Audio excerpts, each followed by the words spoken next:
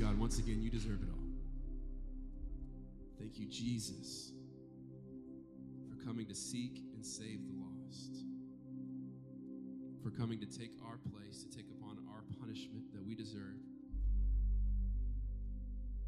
God, help us to walk in the same power that rose you from the grave, Jesus. Help us to focus on your word and you alone this morning. It's in the name of Jesus we pray.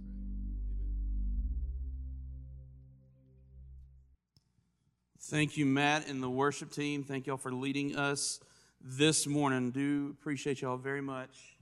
What a beautiful promise that is, that day and night, night and day, let incense arise. And if you're not familiar, that is taken from the passage in Revelation 4, where the elders are before the throne of God and the incense are their prayers. And one day we're going to see where that bowl of prayers of incense is going to be poured out upon the earth in God's judgment. And the martyrs there, that their cries for retribution, their cries to be avenged will be silent, because Jesus is worthy of that praise and Jesus will fulfill his promises. And so what a wonderful promise we just got to sing about. So Matt and the worship team, thank you all so much for that. As always, I want to say a big thanks to Pastor Lee.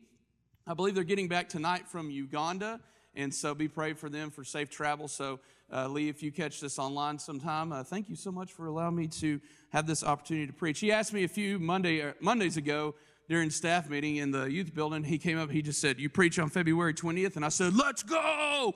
And he looked at me and he said, "Go where?" So anyway, true story. So I didn't judge him then, but I am judging him now.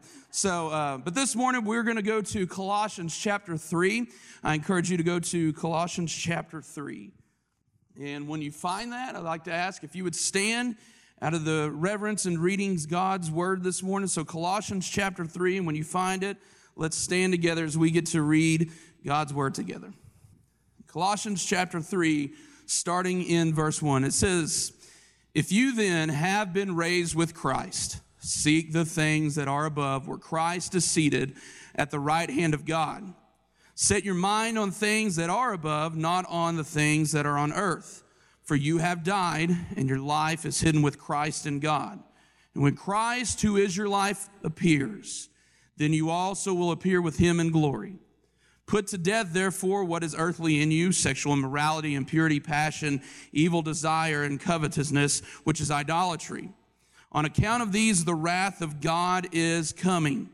In these you too once walked when you were living in them, but now you must put them all away: anger, wrath, malice, slander, obscene talk from your mouth.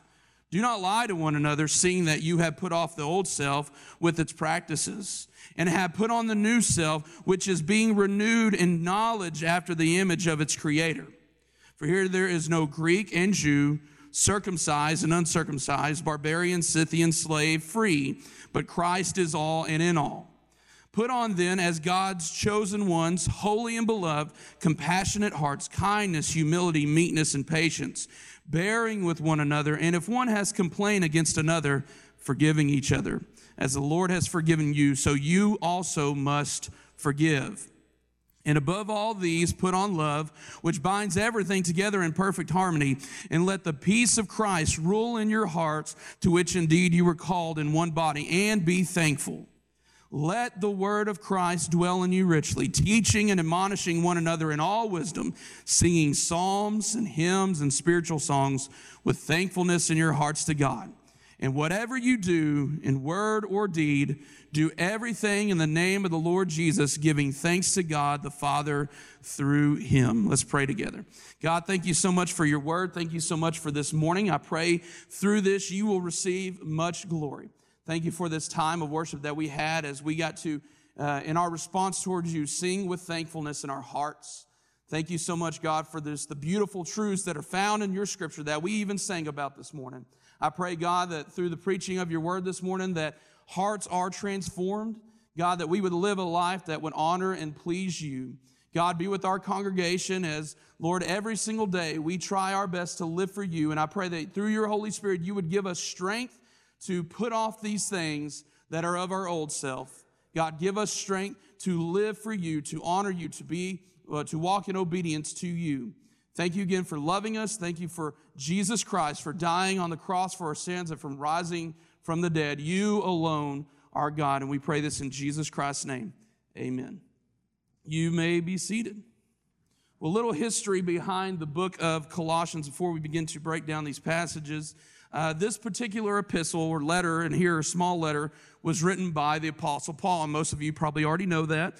Now, Paul wrote this letter while he was in prison. This was confirmed in Colossians chapter 4, verse 8. We do see Paul mentioning that, and he was most likely in Rome during that time. And Paul writes this letter due to a report that he receives while he was in prison from a man named Epaphras. And we see this in Colossians 1 as well as Colossians 4. Now, Epaphras was a companion of Paul and was a minister there in Colossae. So Paul, he himself did not help start this church, nor did he really even have a relationship with this church, with this particular body. He just knew Epaphras. And Epaphras gives Paul this report that this church in Colossae, that they have stayed faithful amongst all the pressure that was happening within that city, within their community and their culture. They were being pressured by the Jewish community. These new Christians were being pressured by the Jewish community with a works-based theology in keeping the Old Testament law. That they had to keep everything that was in the Old Testament, all the commandments, in order to be saved. And that was very common with a lot of those churches there in Asia Minor at the time. And they were also resisting this idea that we see in chapter 2 of this mystical polytheism. And what I mean by that, by mystical or mysticism, this belief that makes you extra holy or that you know God more than anybody else through religious practices, and it makes you more holy, it makes you more supernatural in even some cases. And polytheism is the worship of more than just one God. So they were okay with saying, okay, yeah, Jesus sounds good. Just throw him in the mix. He's a deity. Yeah, you can add him to it. And so they were being pressured by all this culture that is happening there within their community. And Paul encourages these Christians to not compromise, but to remain faithful to Christ and the work that he does in the life of all believers through the Holy Spirit. And that was his encouragement to him in this letter. And Paul, and now in chapter 3, gives a beautiful description of what that looks like for the believer, that sinful human beings can be joined together with God through the resurrection of Christ, and the Holy Spirit produces fruit in the believer's life. Now I want to reread verses 1 through 4 again. Paul says, if you have been raised with Christ, seek the things that are above, where Christ is seated at the right hand of God. Set your mind on things that are above, not on things that are on the earth. For you have died, and your life is hidden with Christ in God. And when Christ, who is your life, appears, then you also will appear with him in glory.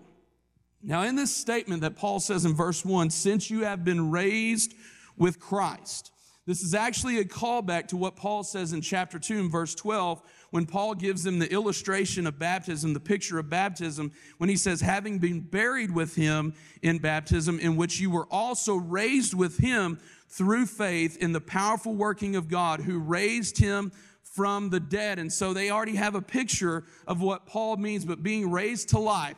The basis upon Paul's practical instruction for Christians that's found here in chapter 3, it all begins with the resurrection of Jesus Christ, and who also has raised us from the dead.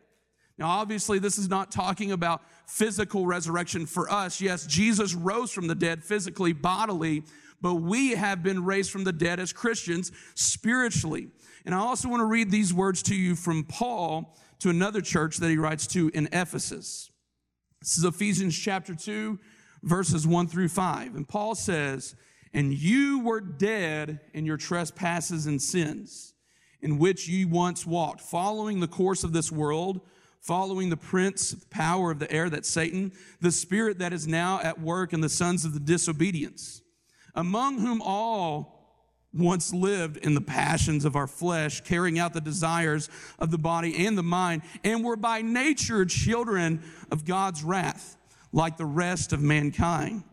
But God, being rich in mercy, because of the great love with which he loved us, even when we were dead in our trespasses and sin, made us alive together with Christ. for by grace you have been saved. And so Paul helps us to understand that before Christ, our condition is that we were dead.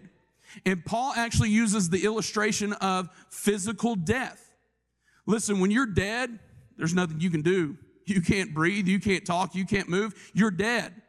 And Paul gives us the same illustration that spiritually we were dead. There was nothing that we can do to save ourselves. And our condition is that we were dead in our transgressions and sins. And because of that, our position is that we were by nature, our own very nature, children of God's wrath. And Paul says that was our position in Christ, that we were children, or at that time we were children of God's wrath, and our condition is that we were dead.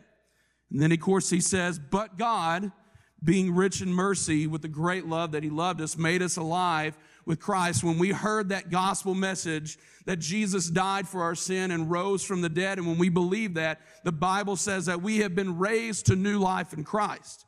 So our position of being a child of wrath and a condition of being dead has now changed to a condition of now being made alive in the position, the position of being a child of the Most High God. And he says here that in everything we do out of our obedience is based upon the fact that we have been raised to new life with Christ. And it's because we have been raised with Christ, we seek the things of Christ. And it is only because we have been raised with Christ that we are able to seek the things of Christ. As Paul says here, where Christ is seated, the things that are above. Now, Paul is not necessarily talking about, okay, you become a Christian, you live your life, you die, you go to heaven. This is not what he's talking about here. Rather, in our new humanity, we have set our minds upon the place where Christ reigns in heaven at the right hand of God. And in this new life that we live today, we await our Savior's return. And when Christ returns, he will transform these earthly bodies, whether we're alive or in the grave, and he will also transform this earth to the new heaven, to the new earth. What a beautiful promise we see. And verse 4 helps us understand this in context when he says, when Christ, who is your life, appears, then you will also appear with him in glory. When Christ, who is your life, appears. See, that's a very important something that we need to understand here. Because when we see this, when Christ, who is your life, when he appears, the word that Paul uses here for life is soteria, which actually means salvation. And if you know anything about biblical studies, there's the study or the doctrine of salvation, soteriology. And this is where we get this. Because when Christ, who is our life, when Christ, who is our salvation, when he appears, we will also appear with him in glory. That is the hope. That is the transformation that we see. Now, Paul wants us to understand something here. That these earthly bodies, this is not the answer. These earthly bodies are problematic for us. And Paul was also kind of explaining this to another church in Galatia. In Galatians chapter 3, Paul says this, "O you foolish Galatians, who has bewitched you?" See, what was happening there in Galatia, these new Christians, they were being, just as these believers in Colossians, they were being persuaded to pull back to their old ways, to be pulled back to their old teachings. And there was a group named the Judaizers who were doing this to these new believers in Galatia.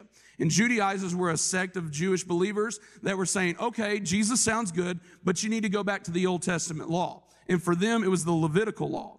And so when Paul says, "Oh, you foolish Galatians, who has bewitched you?" They were going back to the Levitical laws.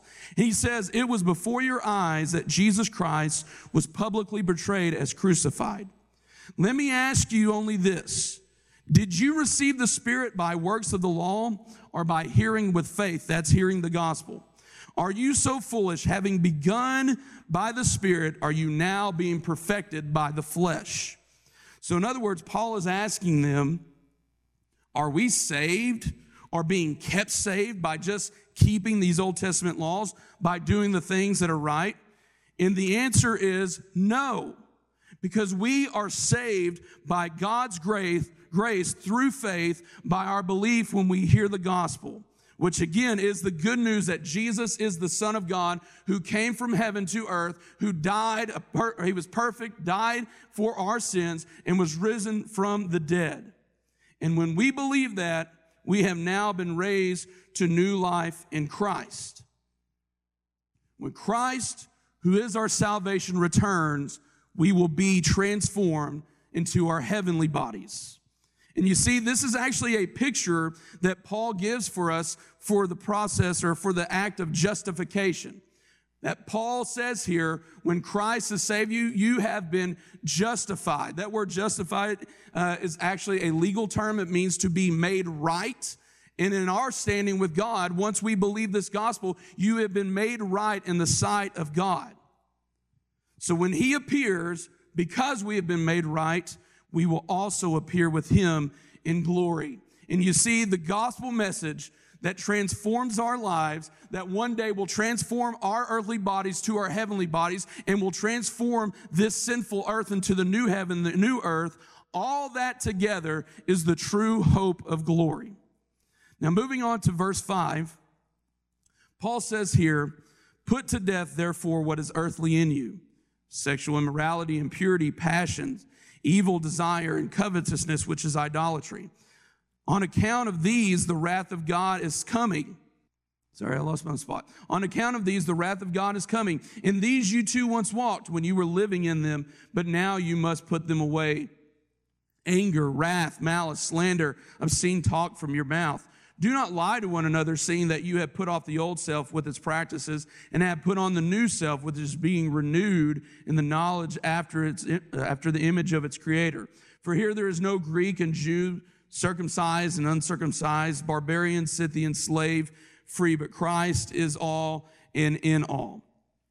Now we see this here is actually the process of sanctification.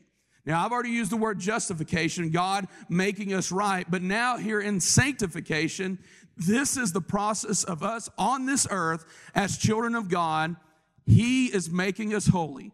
He is making us into the image of our Creator. Now, not obviously physically, we all look different, but in our fruit, what we produce as Christians, God is sanctifying us. He is making us holy.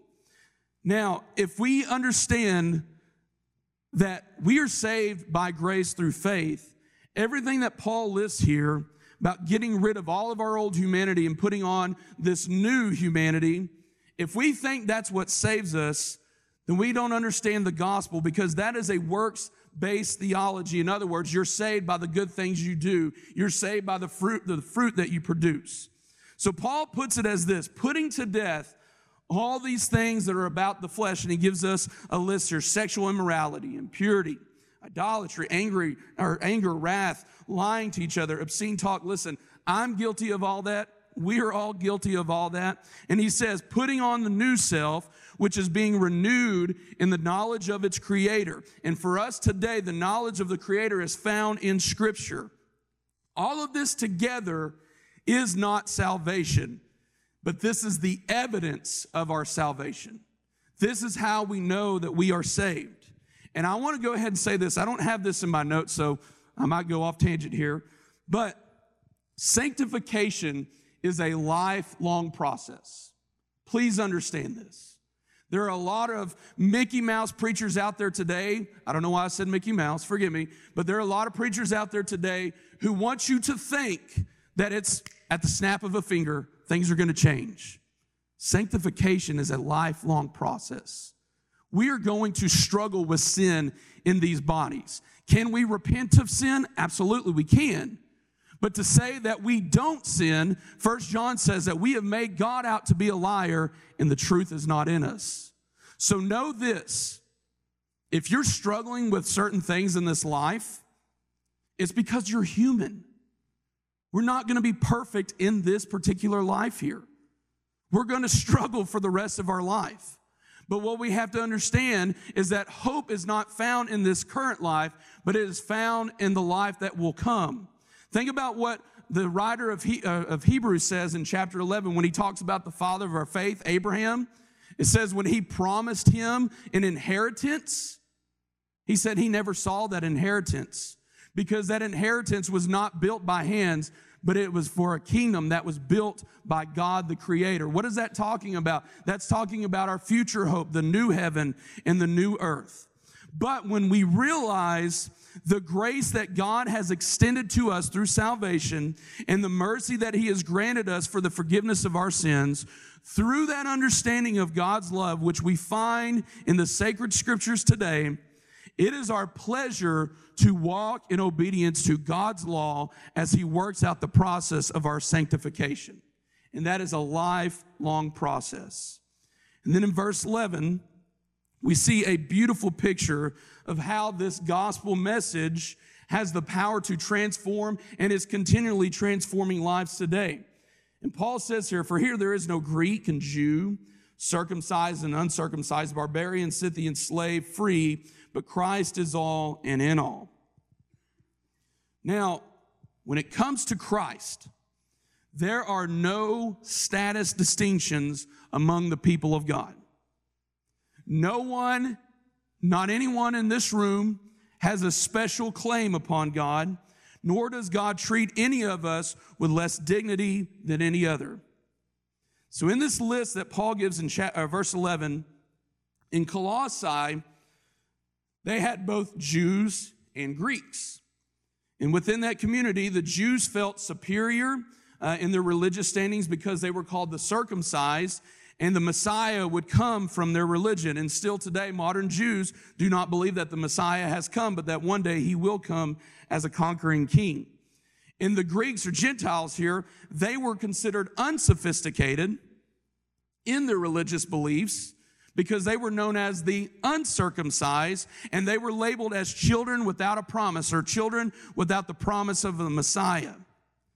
Because the Jews believed, according to the Old Testament, that we're going to be the only ones that are saved. But we know that Paul says here that the gospel reaches even to the Gentiles. And then Paul mentions barbarians and Scythians, and this is kind of interesting. Because when Paul says barbarian, he's not necessarily meaning people who are barbaric in their nature, people who are destructive, anything like that. But a lot of Greeks at this time actually considered people within their communities who did not speak Koine Greek, they considered them barbaric. And the Greeks considered the Scythians the most barbaric of them all. The Scythians were a people group who lived on the north side of the Black Sea. Some historians believe that they also lived on the north side of the Caspian Sea as well. But the Scythians, to the Greeks, were considered violent, uneducated, and uncivilized. And when Paul says also here for the slave, the word he uses there is doulos, meaning bondservant or bond slave. And a bondservant was someone who had an obligation to another individual, even to a family. And they had to work for that person in obligation to pay off their debt with their times of service. And they were considered at that time some of the most unwealthy people. So Paul in this list, he shows that the gospel of Jesus Christ breaks down every man-made wall, defeats any prejudice or discrimination against any other races or culture, because Jesus, who is all and in all, binds us all together as Christians as one body. And He sanctifies us through His Holy Spirit. Now, this is not Paul giving a universalist statement saying that Christ is in every single person of this world, that every single person in this world is going to be saved. No, he's talking about the united body here of believers, that Christ through His Holy Spirit indwells within us.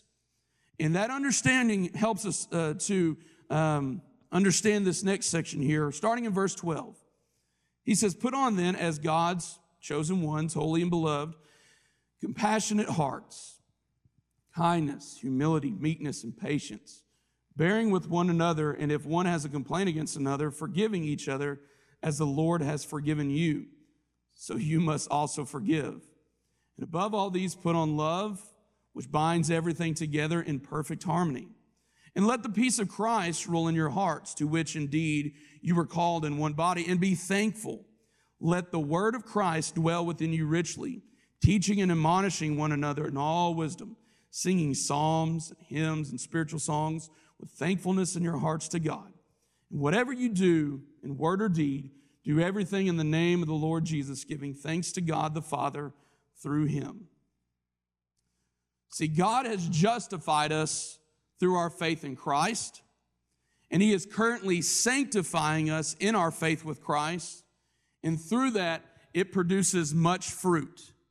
And because of that, it leads to the worship of God.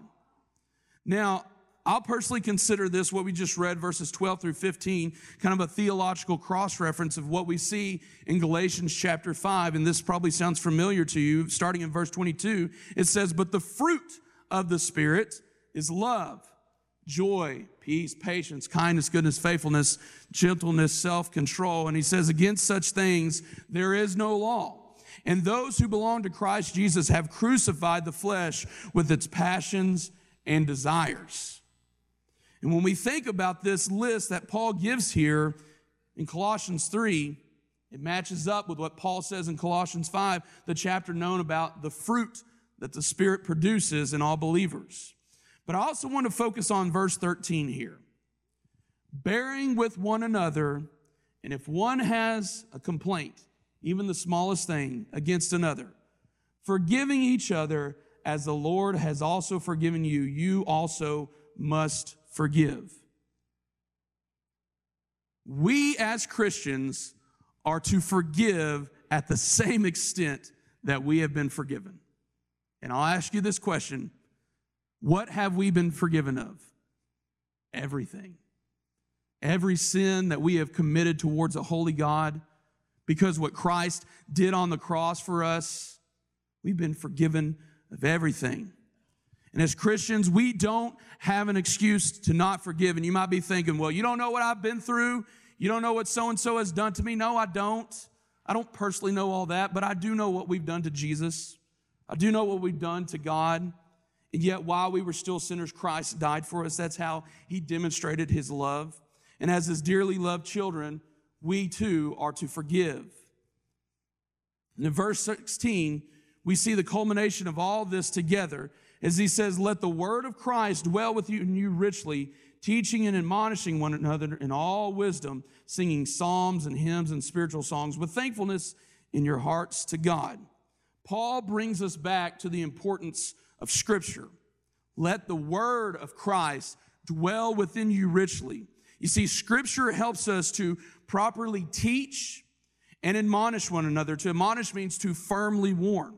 So Scripture also produces in us, when we understand the very nature of God and the love he has for us, it produces praise within our life and praise unto God. You see, when we focus upon God's word, we can help train ourselves and train our brothers and sisters to righteousness, and through that, we worship God together. And why do we do all that? It's because we're thankful. We're thankful for what Christ has done in our life. We're thankful for Christ and who he is. And here in this verse, Paul actually gives us a variety of music in our response towards God. Now, a lot of people, and I've read some commentaries on this, think that Paul is just making one big clump together and say this is a response. But these three things actually mean three different things, as he says psalms, hymns, and spiritual songs. The psalms are actually referring to the scriptures. And see, back in the ancient New Testament church and within the temples of the Old Testament, they would make tunes to the psalms. That's what they would do. They would sing and make music to the psalms. And I want to read one of these psalms for you, and this is one that they would put a tune of music to. Psalm 150, "Praise the Lord. Praise God in his sanctuary. Praise him in his mighty heavens. Praise him for his mighty deeds. Praise him according to his excellent greatness. Praise him with the trumpet sound. Praise him with the lute and the harp. Praise him with the tambourine and dance. Praise him with the strings and pipe. Praise him with sounding cymbals. Praise him with loud clashing cymbals. Let everything that has breath praise the Lord. Praise the Lord." And they would put a tune to these as they would sing these aloud. And the word hymn simply means this: song of praise. That's what a hymn is. It's not a distinct certain sound of music that was written 200-300 years ago. No, it's just a song of praise that we, yes, did write 200-300, 400, 500 years ago within the church, but we're still doing it today. And throughout the church history, the New Testament church, members would get together and still today get together, and they would write deep truths that are found within Scripture while adding a common tune to it to help us understand how we can sing together in church, just like what we did today. Even though some of them were more new songs, they're still considered hymns. Why? Because they're a song of praise. Now, when I was writing this out, I'm sure some of you are probably thinking, yes, I can remember some of my favorite hymns growing up. I have a favorite hymn today. I don't know why this one came to my mind, but this is the one that came to my mind when I started thinking about a hymn that I used to sing.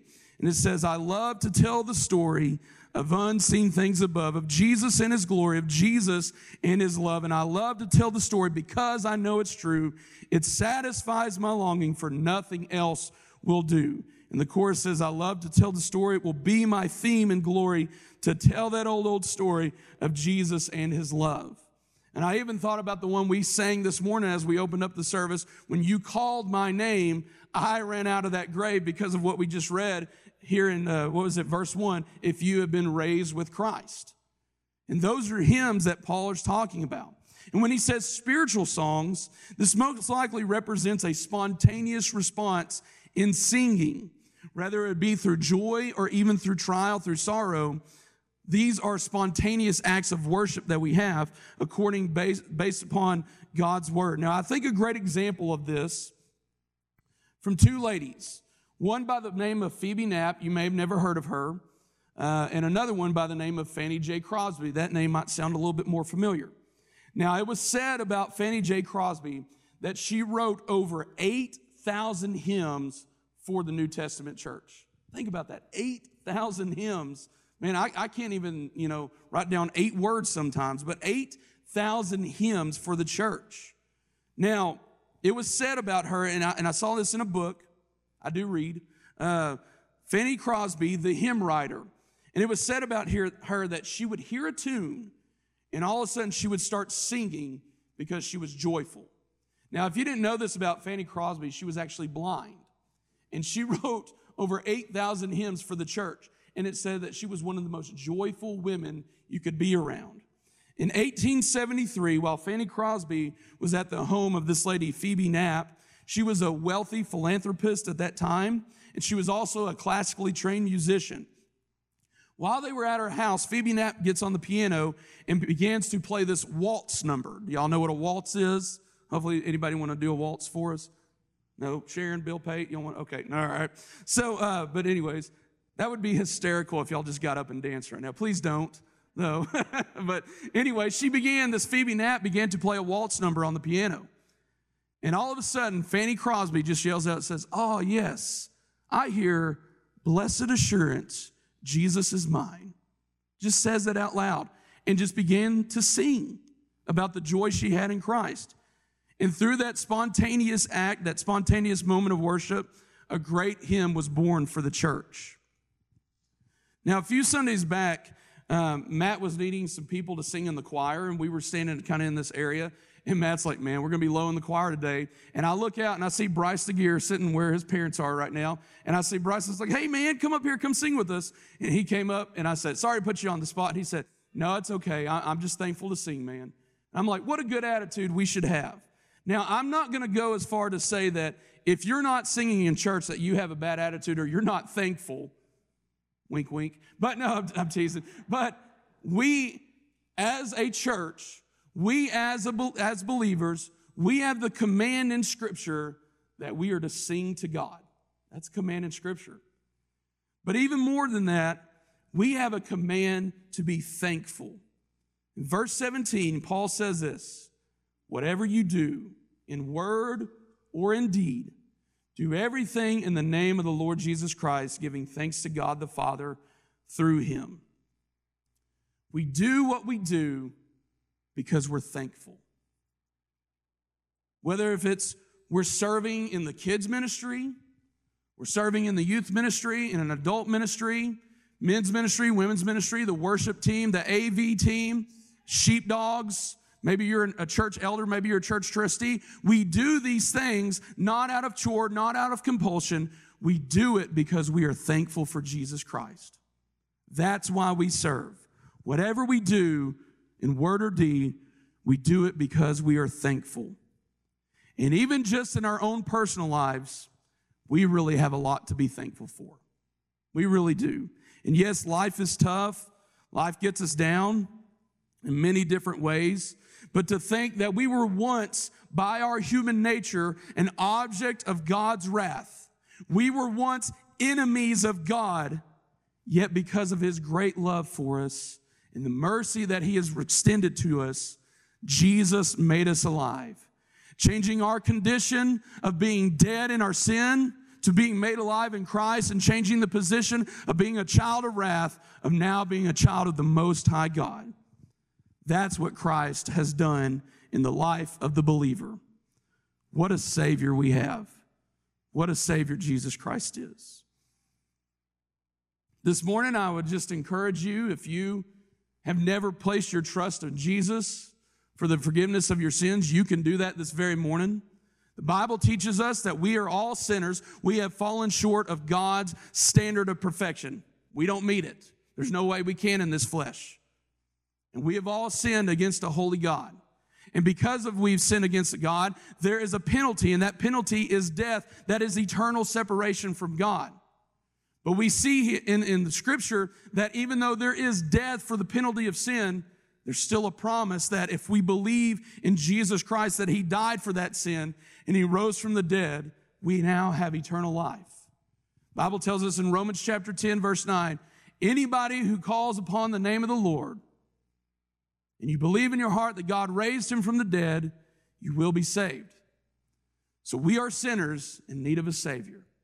And Jesus was our sin substitute upon the cross, taking your sin, my sin, placing it upon His shoulders. And He physically died, and on the third day He rose from the dead, proving to this world that He is God and our sin is forgiven. And when Christ, our salvation, our life, when He appears, we too, as His people, will appear with Him in glory. What a promise, what a Savior we have. Let's pray together. Heavenly Father, thank You for this time. Thank You for Your scriptures. Thank You so much, God, that through Christ, we have been raised from the dead. God, there is nothing we can do to save ourselves. There is nothing we could do to earn Your favor. It is only through Christ and His death and resurrection. God, I pray that as Your children, as Your followers, Lord, that we would do our best, yes, to put to death these things in this life. God, as You were molding us and You were shaping us, I pray, God, as we put those things to death, and God, we put on this new humanity that You have provided for us, may You receive much glory and honor and praise through that. God, yes, we're going to struggle in this life with sin. We're going to struggle in this life with heartache. God, this world today is not our answer. We're looking for that new world, that new hope, the new Jerusalem, Lord, that comes from heaven. And Jesus, help us to understand that the promise that You made for us here in this life, we may never see it in our day, but God, You remain faithful. You will not break Your promise, and one day we will get to see it. Lord, help us to trust You. Help us, Lord, not to trust our feelings, our desires. Help us to trust in what Your word has told us about Your faithfulness. Lord, I pray if there's anyone here today that does not know Christ as their Savior, I pray, Lord, today that they would nail that down and understand that You are the Savior of this world and the forgiver of our sin. So, Lord, I pray that someone would put their faith in Christ today, that You would save lives today. I pray for us as believers, God, that we continue to be transformed into the image of Your Son. And God, as we leave this place today, I pray that we would give You much glory with our lives. Thank You for all that You've done. Thank You for Jesus Christ. We pray this in His name. Amen.